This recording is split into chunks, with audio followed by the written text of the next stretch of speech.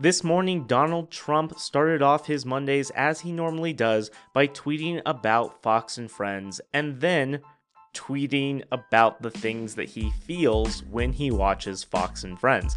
So Donald Trump retweeted two Fox and Friends segments. One was about the mainstream media neglecting their duty to represent the public.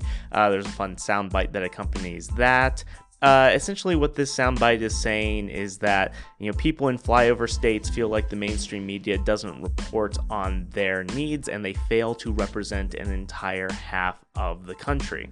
The second report from Fox and Friends is talking about a Hill article that, the way that Fox and Friends talks about it is there's a report that accuses some of the materials that James Comey leaked to a friend, saying that they contained top secret information. Therefore, the information would be classified, and in that sense, doing what Comey did would be illegal. Donald Trump jumps onto this saying James Comey leaked classified information to the media.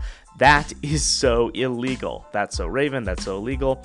Donald Trump also says, I cannot imagine that Congress would dare to leave Washington without a beautiful new healthcare bill fully approved and ready to go. Donald Trump is referencing the fact that before Congress took its 4th of July break, the Senate was unable to pass Mitch McConnell's version of the American Health Care Act. Donald Trump then tweets, when I left conference room for short meetings with Japan and other countries, I asked Ivanka to hold seat. Very standard. Angela M. Merkel agrees.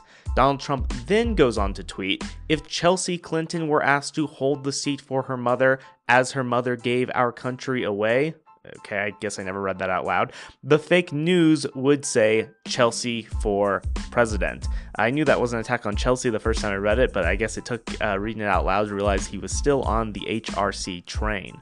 The one story of all these tweets that I want to go a little bit more in depth into is the James Comey tweet, and we'll do that on Politics Explained right after this.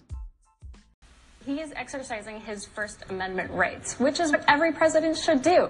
The difference now is that he has a vast social media empire to go around the mainstream media that is neglecting their duty to represent the public, to be in the public interest. And so this, conspiracy theory coming from the mainstream media, they don't like feeling like they're not needed. But the reality is they have failed in their job. They have failed to represent half of the country. Like, I'm from the quote-unquote flyover states. Me too. And the mainstream media does not represent where I'm from, and they don't realize it.